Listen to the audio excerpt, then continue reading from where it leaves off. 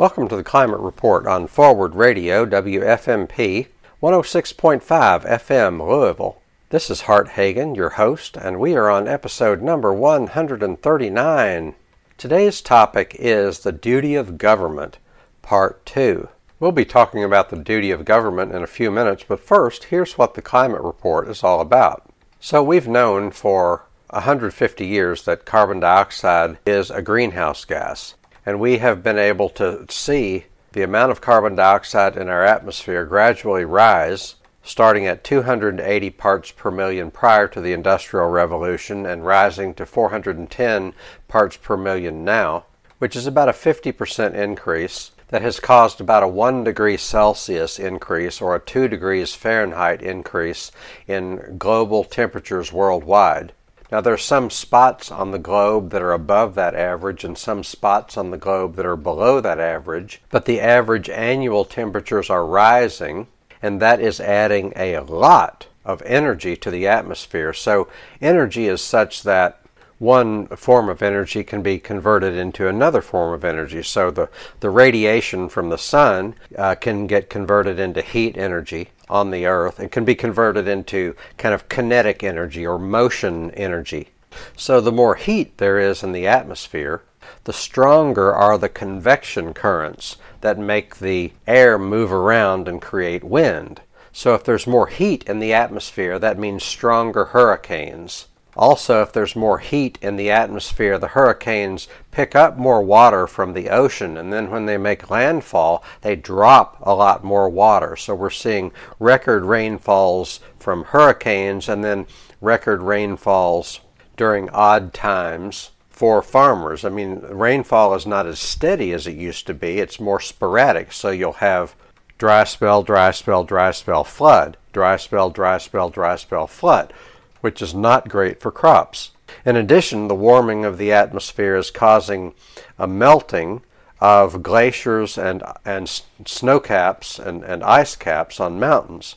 So there are people and ecosystems around the world that depend on this steady supply of fresh water that starts in the spring, because over the winter the snow falls and it freezes on the mountain, and then when the weather warms in the spring, there's this steady supply of fresh water that is available for agriculture, available for drinking water, available for personal use, and is available for the plants and animals and the ecosystems that have over the course of eons have come to depend on this supply of fresh water.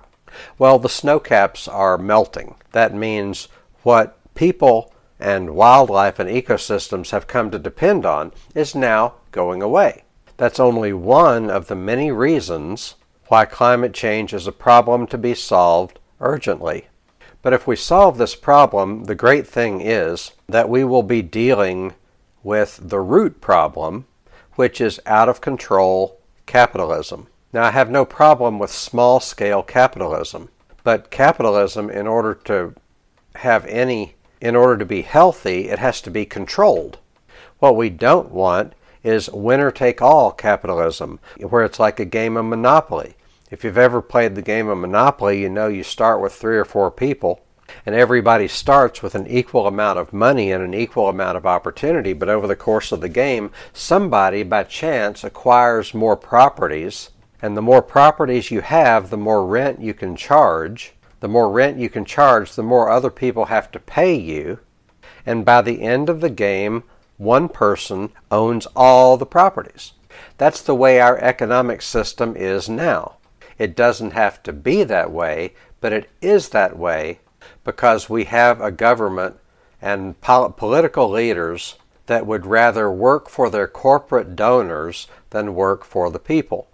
Our job, your job and mine, is to educate, organize, and agitate, especially at the local level, but organize, educate, and agitate so that we take power away from the super rich and the mega corporations who don't care about the 99%, and recapturing that power for the Democratic majority is so as to solve climate change and biodiversity and nuclear war and a dysfunctional water system and a dysfunctional food system. That's what the Climate Report is all about. This program is part of WFMP's Public Affairs educational programming. The views expressed are those of the speaker and not the station. If you have any comments, questions, or feedback, please email info@theclimatereport.net. Also, go to my website, theclimatereport.net, to find the latest episodes, playlists, videos, and blog posts. So this is the second episode called The Duty of Government, and the title is taken from the actual legislation that AOC, Alexandria Ocasio-Cortez, introduced into Congress, and the full title of the bill is Recognizing the Duty of the Federal Government to Create a Green New Deal. So the purpose of this legislation is pretty smart. The purpose of the legislation is not to itself be a comprehensive plan for a Green New Deal, but to define the scope of the legislation. So that was the official purpose, but it also served very effectively, I would say, to separate those who are going to work for us from those who are going to work against us. And Kentucky's own Mitch McConnell, true to form, established that he is on the side of oil and coal and fracking and big money, and he is not on the side of anything remotely resembling a promising future for actual people. If you haven't seen it, there's a great video of the Sunrise Movement disrupting a McConnell talk. I think it was on April Fool's Day. But email info@theclimatereport.net if you would like for me to send you a link to that video. It's really good. It's amusing and it's inspiring, and it's a good example of how civil protest works. So the full title of the bill is Recognizing the Duty of the Federal Government to Create a Green New Deal. And on the last episode, I think I made an adequate case for the proposition that the United States government, such as it is, can be characterized as a failed state. Now, I'm not saying government itself is bad, because government itself is necessary and good. And also there are many elements of the federal government that are working against all odds. But when it comes to foreign policy, and let's solve all of our problems by dropping bombs, and when it comes to addressing climate change, the federal government, is such as it is doing nothing but keeping us on a road to grave danger. Therefore, it is completely and 100% derelict of duty, and that is what you call a failed state. Thought experiment. Let's do a thought experiment. Let's say the world is a little bit different from what it is now. And let's say that everything is the same except the powers that be in the United States believe that climate change is real and something must be done about it. But there's another country somewhere in the world that is absolutely standing in the way and blocking progress. Wouldn't the United States go bomb that country? I'm not saying that's the right thing to do, but it just points out how when there's another country that is a perceived threat, we take that very seriously. But when we are a very real threat to the rest of the world, it's like, okay guys, just get used to it. It's like George H.W. Bush said. Yes, George H.W. Bush said, the American lifestyle is not negotiable. Well, any number of Americans disagree. The majority of Americans disagree. But the Bushes never represented the majority of Americans, did they? Nor has any other president in recent memory. They represent a criminal elite. Now, that's strong language, but when you kill one person, it's homicide. When you kill many people, especially a well-defined group of people, it's called genocide.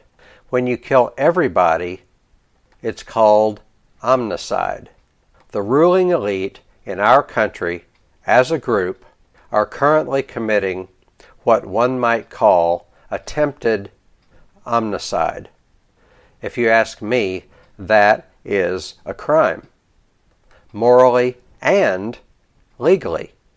Now, reading from the text of the Green New Deal as presented in Congress, the United States is currently experiencing several related crises, such as the following: life expectancy declining, while basic needs such as clean air, clean water, healthy food, and adequate health care, housing, transportation, and education are inaccessible to a significant portion of the United States population.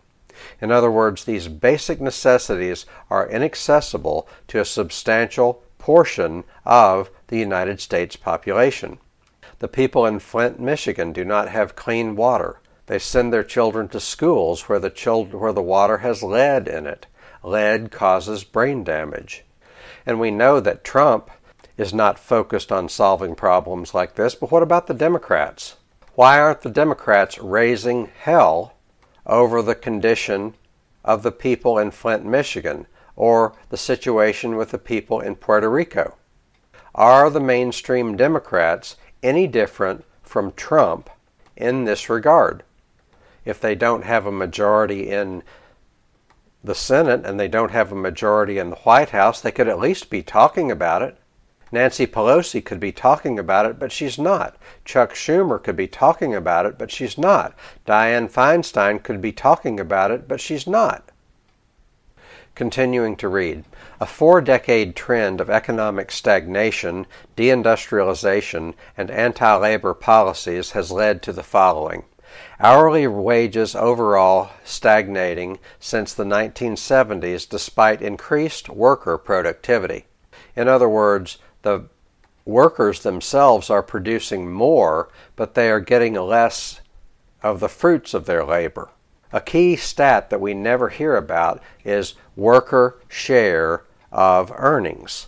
We hear about GDP going up and unemployment being low, but what does that mean if workers, meaning the vast majority, have an ever-declining share of earnings?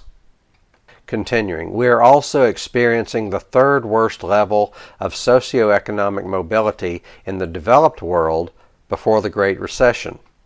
So in terms of socioeconomic mobility, it's like, okay, it's the American dream. Work your way up the corporate ladder, or start a business, or get an education and do things right and you will succeed. That is the implied promise. But is that a promise people can rely on?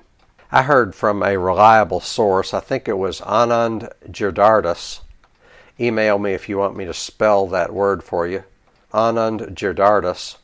But he said that 1 or 2 generations ago, there was a 90% chance that you would do better financially than your parents. Now, there is a 50% chance that you will do better than your parents. So the odds of you doing better than your parents have declined from 90% to 50%. How often do you hear that on the news? And you don't hear it on the news because the news is not for you. The news is made to manipulate you, but you're not, I was going to say you're not the audience, but they don't control the content for your benefit. The purpose of the news is not to tell you the truth. The purpose of the news is to manipulate you so that you will be a docile person from a political standpoint. It's to manipulate you so that you will be non-political, so that you will not challenge the powers that be, and you will just be content in your role as consumer. Because that's what they want you to be. They want you to be a consumer. They want you to consume oil. They want you to consume McDonald's hamburgers. They want you to consume overpriced pharmaceuticals. And if you think the system is rigged, that's okay, as long as you're not energized or empowered to do anything about it. That's the purpose of the news, to keep you in your place. That's why they tell you about how great GDP is, gross domestic product, and how low unemployment is, What they don't tell you is that most people have to work in crap jobs. What they don't tell you is that wages for the average worker have been stagnant for the last 50 years, while profits are going through the roof, and while stock values are going through the roof. They don't tell you that on CNN. They don't tell you that on MSNBC.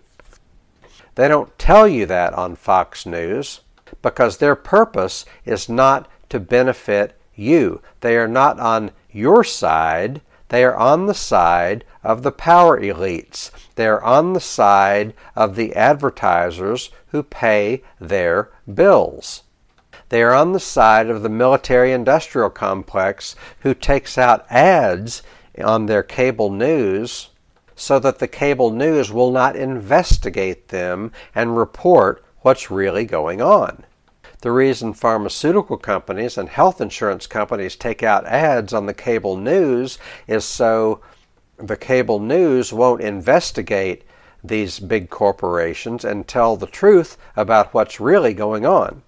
What they will do is tell you stories about people down the economic scale from you who are supposedly not working or who are taking your jobs. What they don't tell you, another thing they don't tell you, is that if the government would pay for college education, then that investment would return by a factor of about 7.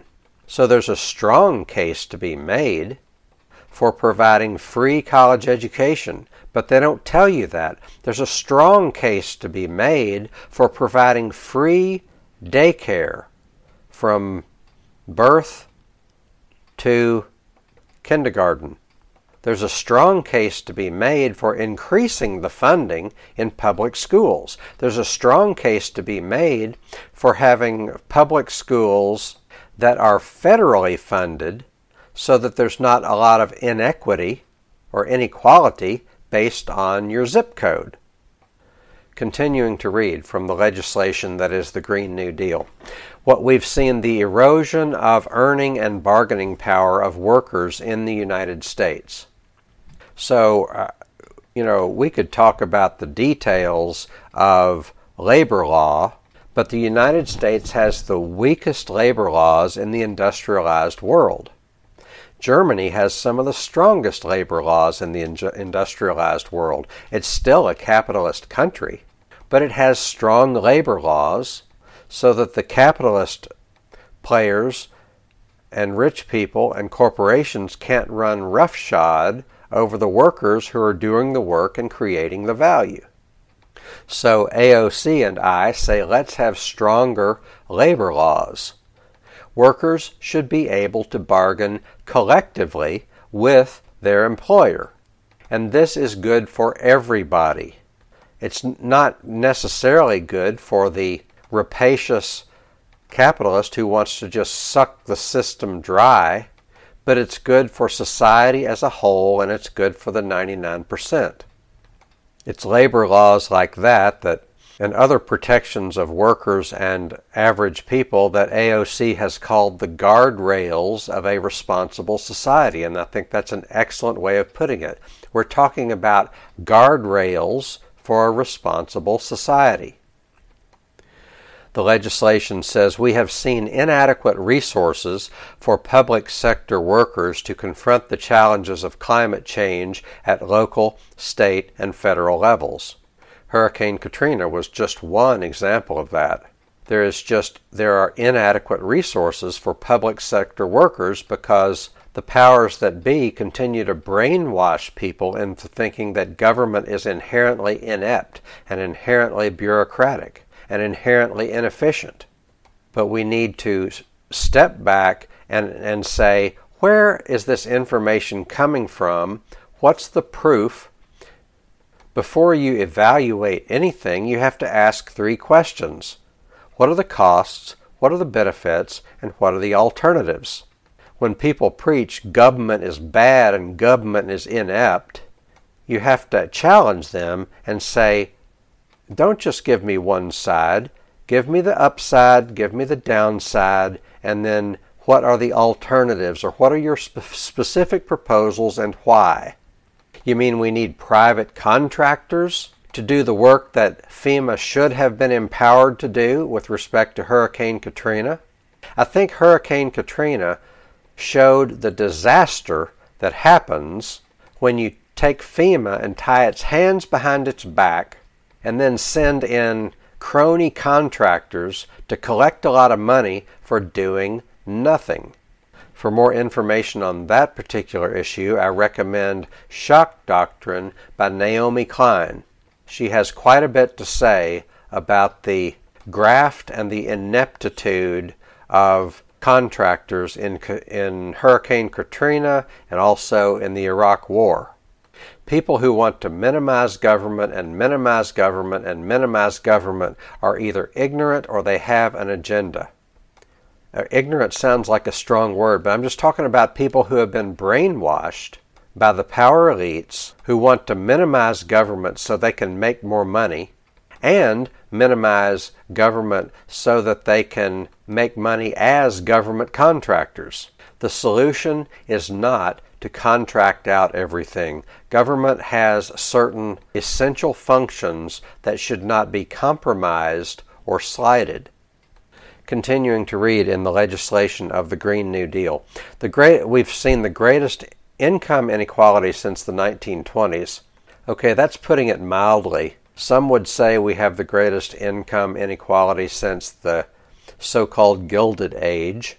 Others would say we have more income inequality since the pharaohs.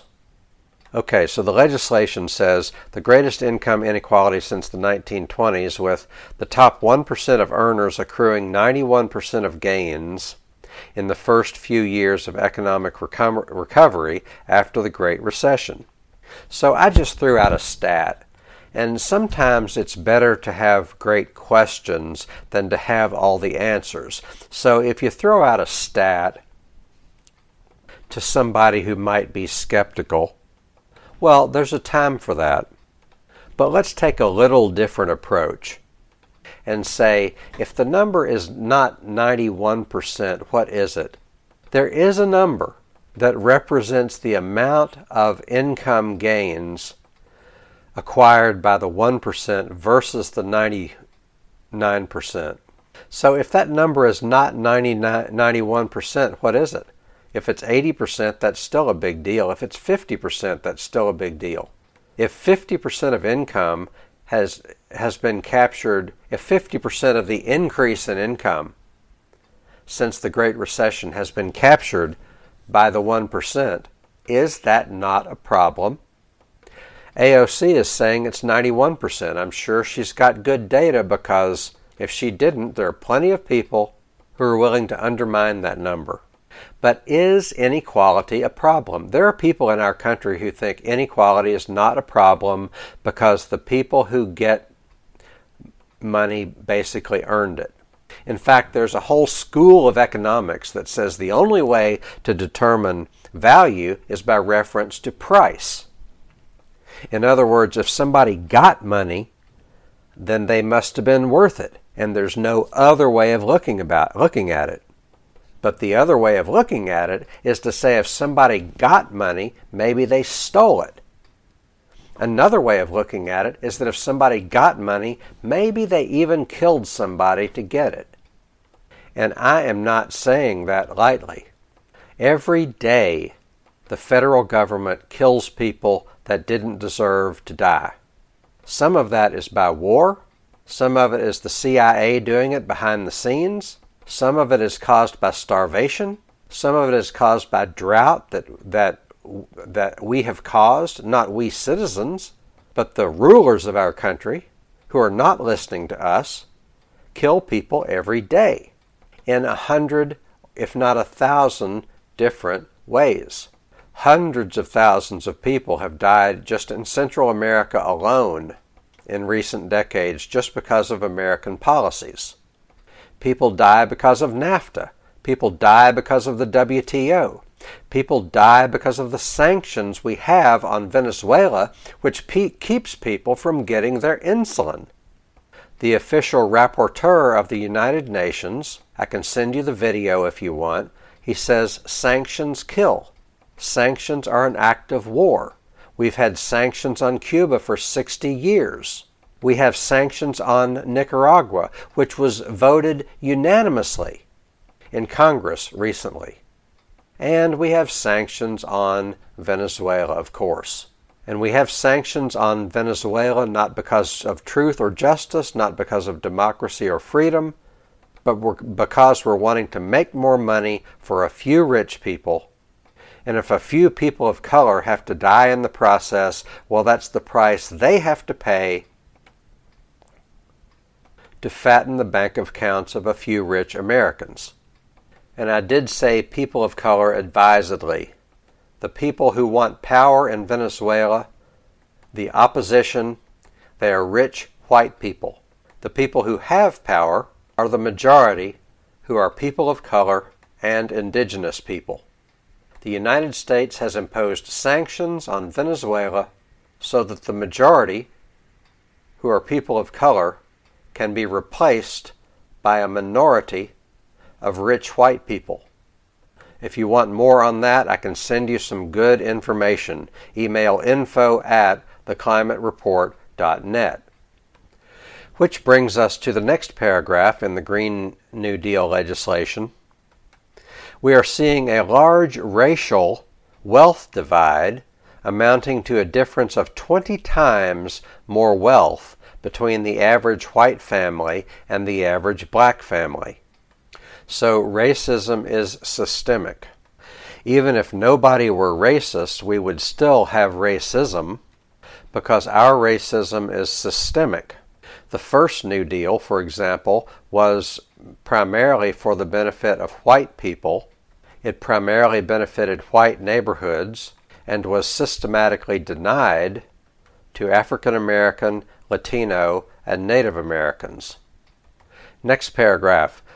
We see a gender earnings gap that results in women earning approximately 80% as much as men at the median.